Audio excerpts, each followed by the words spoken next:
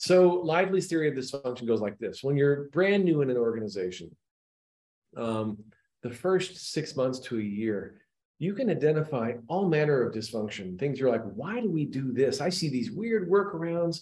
What is this about? And you're like, you don't understand it at all, and you're like, that's so strange that we do this instead of just doing the real logical thing of X, Y, or Z, right? Right. And then you start to understand, oh, there's politics involved, or maybe this doesn't work so well, or this person is difficult, so we just avoid that person, right? Her or him.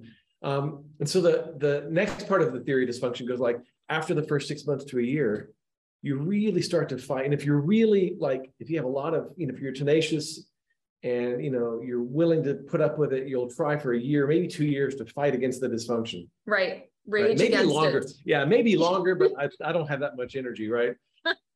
And then after that period of time, you are fully part of the dysfunction and you've created workarounds all over the place, right?